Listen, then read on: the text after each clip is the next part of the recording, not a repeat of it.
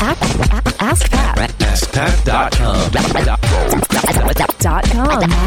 AskPat.com. Hey, what's up, everybody? Pat Flynn here, and welcome to episode 471 of Ask Pat. Thank you so much for joining me today. As always, I'm here to help you by answering your online business questions 5 days a week. We have a great question today from Justin.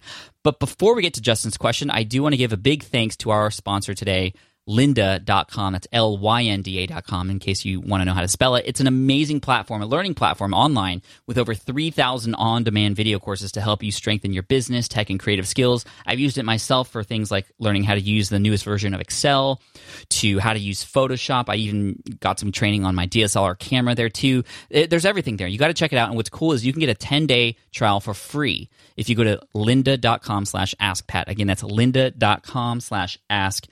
Go there now. You won't be disappointed. All right. Thank you so much. And here's today's question from Justin. Hi, Pat. My name is Justin Powell. I work with Finance Store.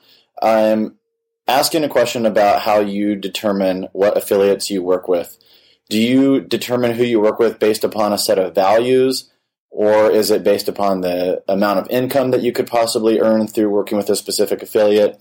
I'm just curious how you go about deciding the best people to work with, because you've established quite a bit of influence, and I'm sure you have a lot of people that are wanting to work with you. I would just like to hear your thought process on how you decide who you work with, and yeah, that's it. Thank you. Appreciate your time.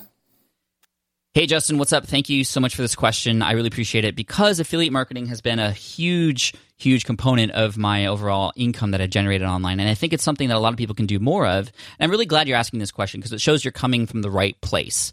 Affiliate marketing typically has a very negative connotation in this online world, because people take advantage of just how easy it is to do technically. It's technically easy to find a product, any product out there, and pitch it to your audience and just really drill it into their throats. Sometimes people abuse that power. You might be a part of some email lists where you just are typically getting all these pitches left and right for all these different products, and people aren't even really taking the time to get to know who you are first, which is not the right way to do it. The first thing you want to do, no matter what kind of business you have, no matter what you're going to end up serving them with, is you want to understand more about them, what their problems are, what their issues are, what their needs, wants, desires, so that you can come in and become that person who provides that solution, whether or not that solution is yours, one that you create yourself, or one that somebody else has created. And that's where affiliate marketing comes in. It's when you promote somebody else's product to your audience, and you earn a commission if somebody ends up purchasing along the way.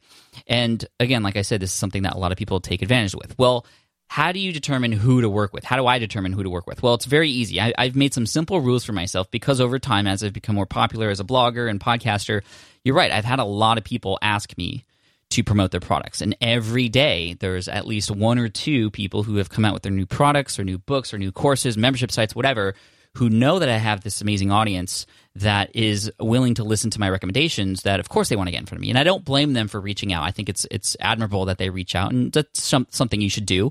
But I think a lot of those people who do reach out to me don't establish that relationship first. Sometimes they're coming out of the blue and they're asking for something big. They're asking me to pitch their product to my audience, and I'm not going to do that unless I know who you are, I've used that product before. And that's probably the biggest thing more than anything, is I make sure that I promote products that I use, because it makes it very easy for me to know and understand whether or not that product is actually going to help that other person, that product, the tool, that service, that book, whatever.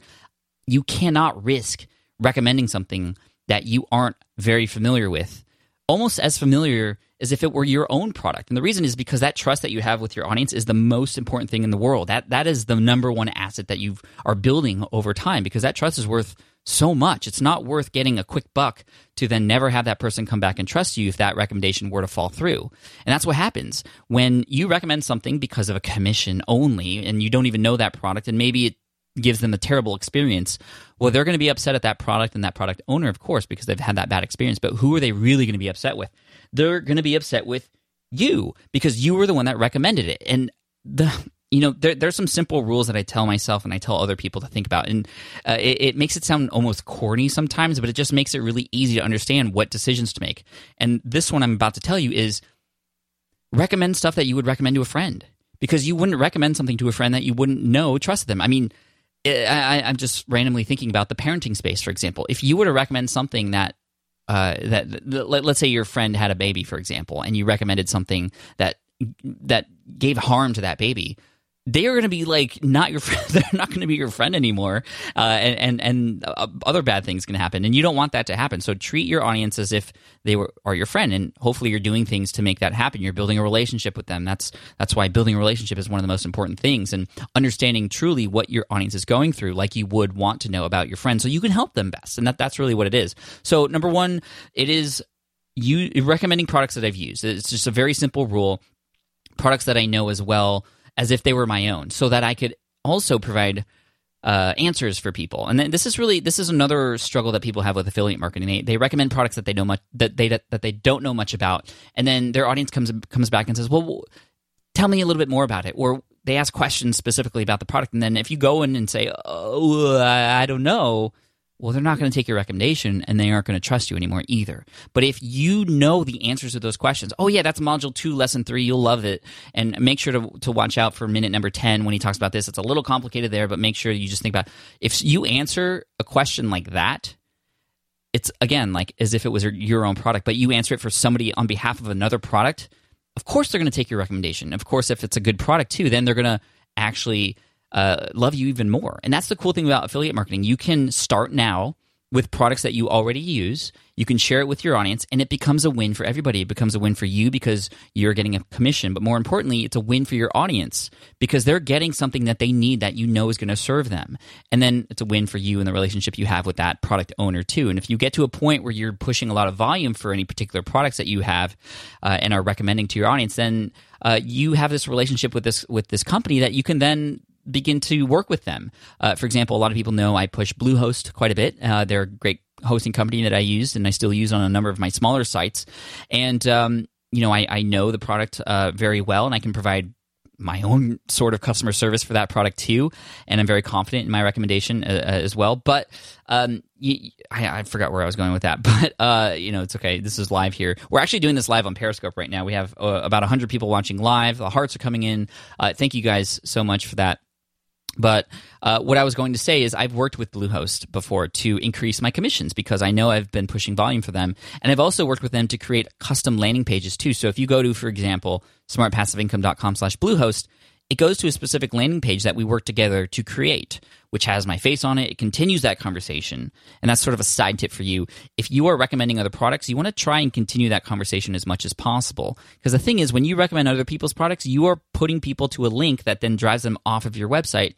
And it's kind of like most people, they're just like, okay, bye, good luck. You're on your own now. And sometimes you have to work with that other company to make that experience for your audience the best it can be.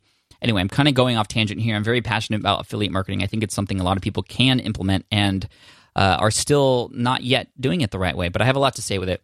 But anyway, like I said, it's not about the commissions. It's mainly about the product itself and how well it can serve my audience.